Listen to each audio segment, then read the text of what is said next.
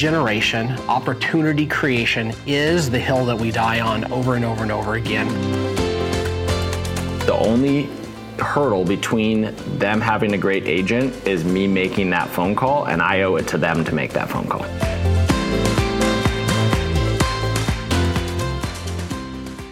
Hi, real estate professionals. My name is Reed Moore, and I am the host of RMG Agent Podcast, and I'm excited that you came to spend some time with us again today. As always, you can go to our website, rmgagentpodcast.com, to read our blog, to communicate with us directly, as well as to see all of our other episodes. This episode I'm really excited about because we're going to do it in two parts. It's a very, very important and foundational episode for your real estate career. And I think Jake and I will have a different spin on it this time around. So we're going to be talking about leads, listings, and leverage. And this is going to be this week's episode as well as next week. So stay tuned. It's going to be good. All right. I'm going to introduce my partner in crime, Jake Bartlett. Hey guys, super excited. Leads, listings, leverage. It's a big one. It's kind of the growth plan for any aspect of real estate. So it's going to be in two parts because we want to really be able to do it justice and cover it really well. So Reed, why is leads, listings, leverage the growth plan for any real estate business? Yeah, so leads, listings, and leverage, or the 3 L's, was popularized by Gary Keller when he wrote the Millionaire Real Estate Agent book. And one of the things that we talk about with our organization is leaders think in models. And part of that is sometimes business can become so complex that if we can just simplify it down to a model that we can go back to and follow, then we can more easily find our way. If we get off course, we can reset. And leads, listings, and leverage really identify the 3 things in the language of real estate that apply to any business across any different vertical. Yeah. So if we take it down to the first L, and you want to be able to do a certain number of transactions this year, we can take your calculations, take your conversion rates, and we can go back to how many leads you need to be able to convert that number of business. But there's more to it. So what do you think of? Yeah. So when we think about leads, this is the conversation that we always come back to. And then, once people start rolling their eyes because we talk about leads again, now we need to talk about it some more. And then once everybody's almost got it, then we need to talk about it some more. Mm-hmm. And the reason is that in any business, especially a sales business like real estate, there's just nothing else that matters if this one thing is not in a place of abundance. And so we can't take our eyes off the prize that lead generation, opportunity creation is the hill that we die on over and over and over again. Whether you're a solo producer or you have a large organization or a large team, as soon as lead flow stops, your business starts declining. Yeah. So when we're talking about leads and lead generation or opportunity creation, the first hurdle that we have to get over is the mindset of the conversation you're about to have. That's right. The first thing that can cause somebody to fail in real estate or fail in a moment in real estate is when they can't keep their mindset correct. And one of the ways that I see myself or other people kind of miss with this is that we forget that the client, the person on the other end of the phone, they have a different life situation, they have different motivations than we do and all the rest. And so if we take and we put on them kind of a mirrored mindset, we might feel like at the moment, like, man, it's almost Christmas. Like, I don't want to buy or sell a house because maybe I don't, but I can't put that on them. And so the very first obstacle that we have to figure out is what is the mindset that we choose to have when it goes to lead generation. And a really simple mindset that I've learned over the years is that they are happy and they need my help and they want to talk to me. Mm-hmm. Right? Just those 3 simple things. Yep. When I pick up the phone, I'm talking to somebody, my expectation is that person's happy, they want to hear from me, and I can help them. Yeah. So for me, the mindset that I used to get around lead generation and making some of those phone calls that maybe I was uncomfortable with was that the person on the other end of that phone, if they're ready to transact in real estate, they owe it to have a great agent to help them. And guess what? I happen to be a great agent. So the only hurdle between them having a great agent is me making that phone call, and I owe it to them to make that phone call. Absolutely. And so whether we feel like it or not, we choose those mindsets. And here's one of the really powerful things is that mindset actually lines up with reality, because what'll happen is you will start to feel like there's a lot of evidence to the contrary. You pick up the phone, you talk to somebody, and they are not happy, and they don't want your help, and they are not excited to talk to you. That person is also not in a place where they are ready, willing, and able to transact in real estate in this moment. Right. Because when you talk to somebody who has gone through the emotional processing with their spouse or whomever else to say, like, you know what, I think we want to sell our house. I think we want to buy a house. When you call them, they show up in that mindset that you've already predetermined is how they're going to show up. Right. Yep. Everybody who doesn't show up that way, like the vast majority of them, your timing's off, right? Like you're pulling a cake out of the oven and you stick the knife in there and there's still batter. So you got to put that thing back. Yeah. You also might have just called them and their mom might have died, right? Like now you're calling about selling a house or needing a realtor, and like your timing could just be so drastically wrong that you get the really angry person. Yeah. And you got to learn to not take offense to that, which is really hard for a lot of people, especially somebody like me. I don't love to jump into the disc, but I'm a high I, so rejection's a hard one for me. Yeah. And so getting over that rejection of like, hey, now it's just not the right time. Yeah. I just need to find the right time. Yeah. So now it goes back to that. I owe it to myself to check in with them again and check in with them again until such time is right. Yeah. So one of the things that we teach inside of our organization is that as professionals, we need to process information as opposed to react to it. And so what I mean by that is, some of the earliest learning lessons that we have teach us how to react to pain. So we burn our hand on the stove and we learn to react. Well, so now we fast forward and it's now 35, 40 years later, when we get rejection or we get something like that, if we recoil and we react and we start making that our adult pattern, or we continue that into our adult pattern, that's going to cost us a lot of opportunity. It's going to cost us relationships and kind of everything else too. And so what we want to do instead is when we have that experience that then challenges our good, healthy mindset, is we want to stop and we want to respond and say, okay, what did I just experience? Did I just experience that person hating me and personally wanting to tell me I'm just a horrible human being? Or did I experience somebody on a really bad day? Did I experience somebody who just had a death in the family or a significant event, right?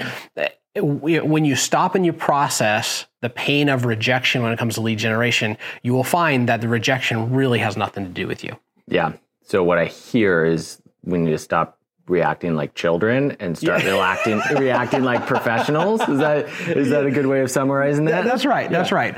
And it's amazing because when you experience other professionals and you're having a bad day, or you watch them, have somebody else having a bad day, the way that they handle those situations is not reactionary. I've seen some react, but for the most part, you will see somebody choose a response. And a lot of times their response they've done that response so many times that a new, better way of keeping their mindset is now an easier path.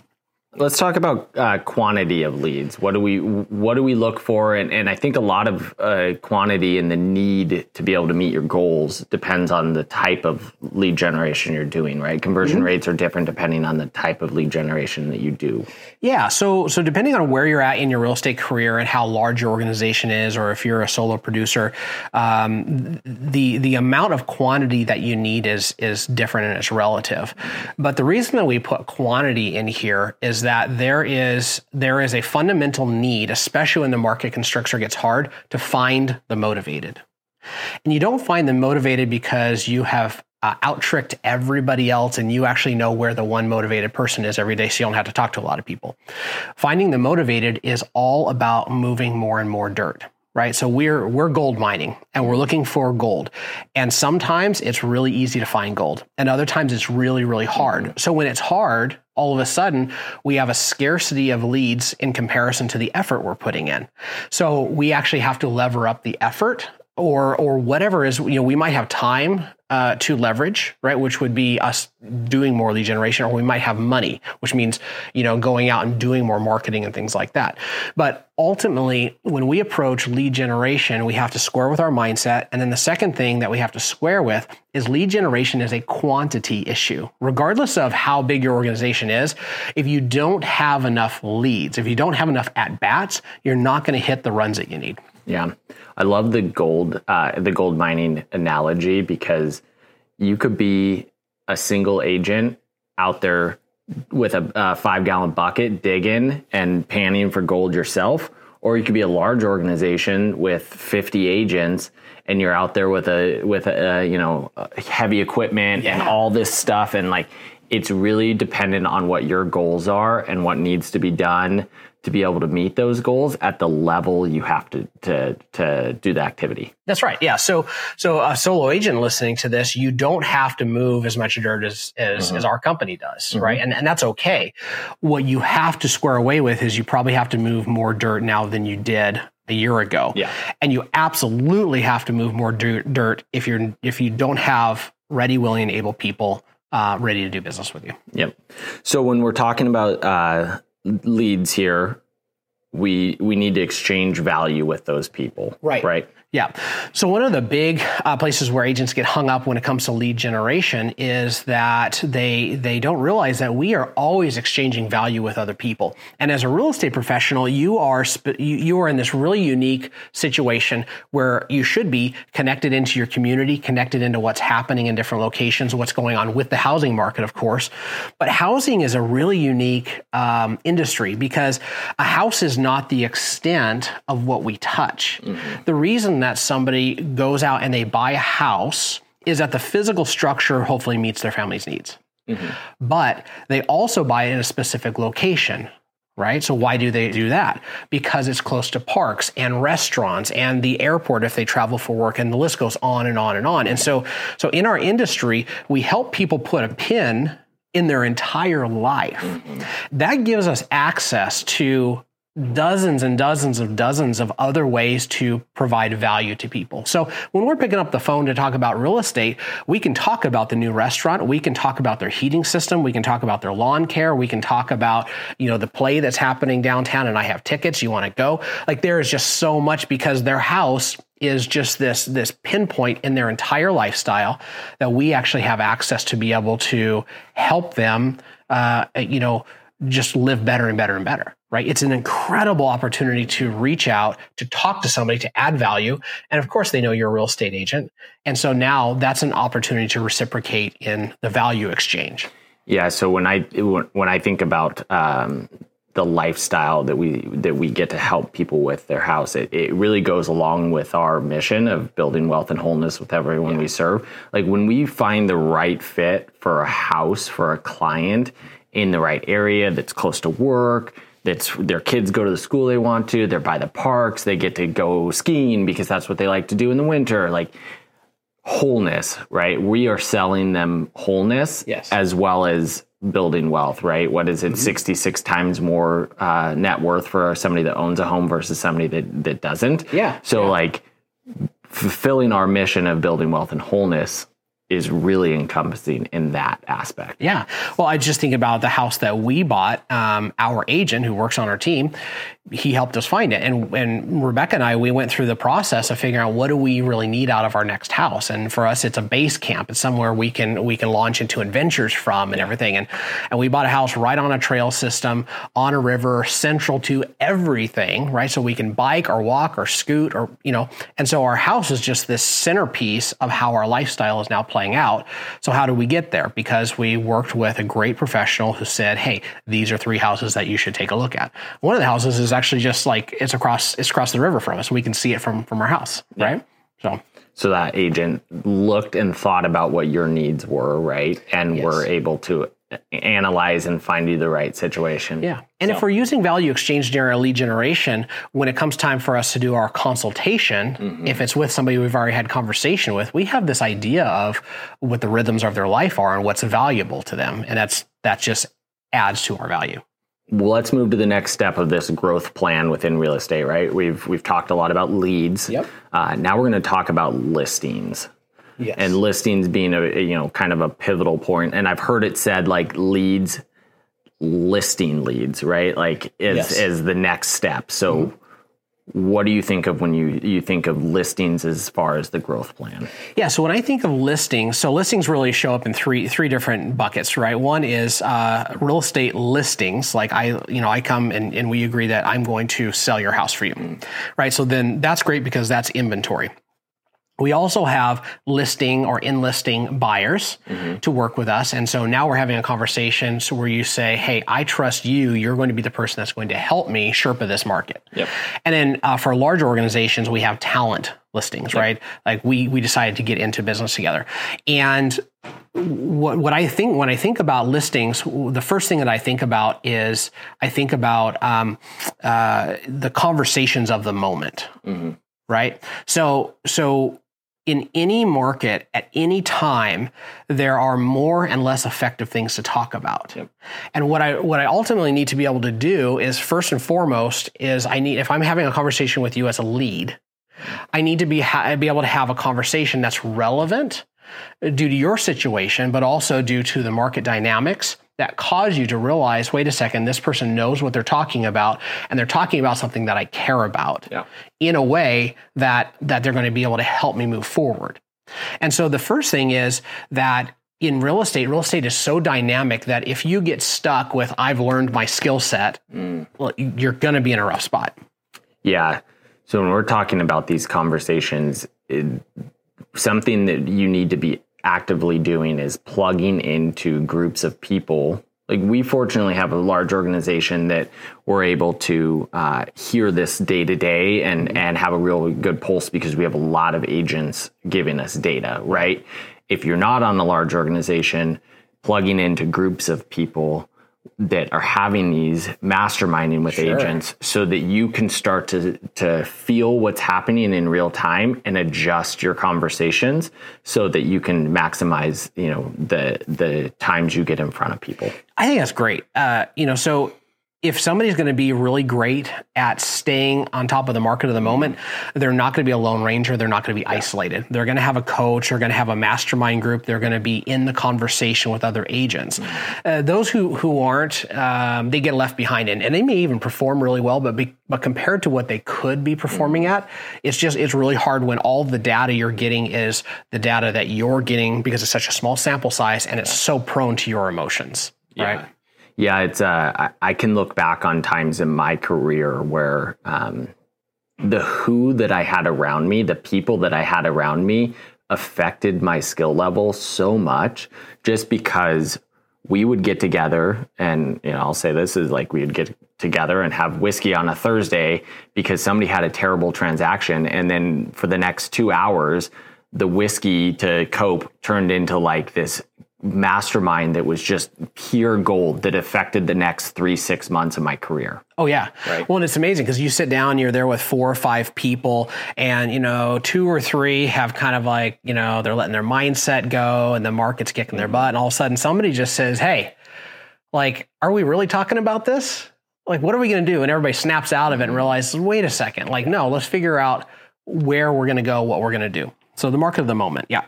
Knowing how to ask for business is a really big portion of the listing. So what do you approach this with? Yeah. So one of I think the cheats when it comes to listing properties or listing buyers or listing talent is that regardless of how skilled you are, if you pull back before you choose to ask for business, you're going to let a lot of business go. And this is where I see a lot of younger, maybe unseasoned agents, they start allowing, again, going back to the lead generation, so their mindset to go like, well, I don't want to be a pushy salesperson. Don't. Right. That's a good thing. Don't be a pushy salesperson. A pushy salesperson is either a very specific behavioral style of person, or it's somebody without proper skill sets that doesn't know how to ask the right questions throughout a conversation. So if I'm in a conversation with somebody, so this person's been a lead and now I have an opportunity to list their house. If I'm going to sit down with them, I need to be able to ask questions that are conversations of the moment. I need to be able to ask questions and have a consultation that has to do with them and their situation. But through that whole process, I need to learn how to ask trial closes, to be able to ask where they're at, if the information's making sense, and ultimately, can I earn their business? Will they work with me? And early in my career, I had some really good consultations that I didn't do any of those things on.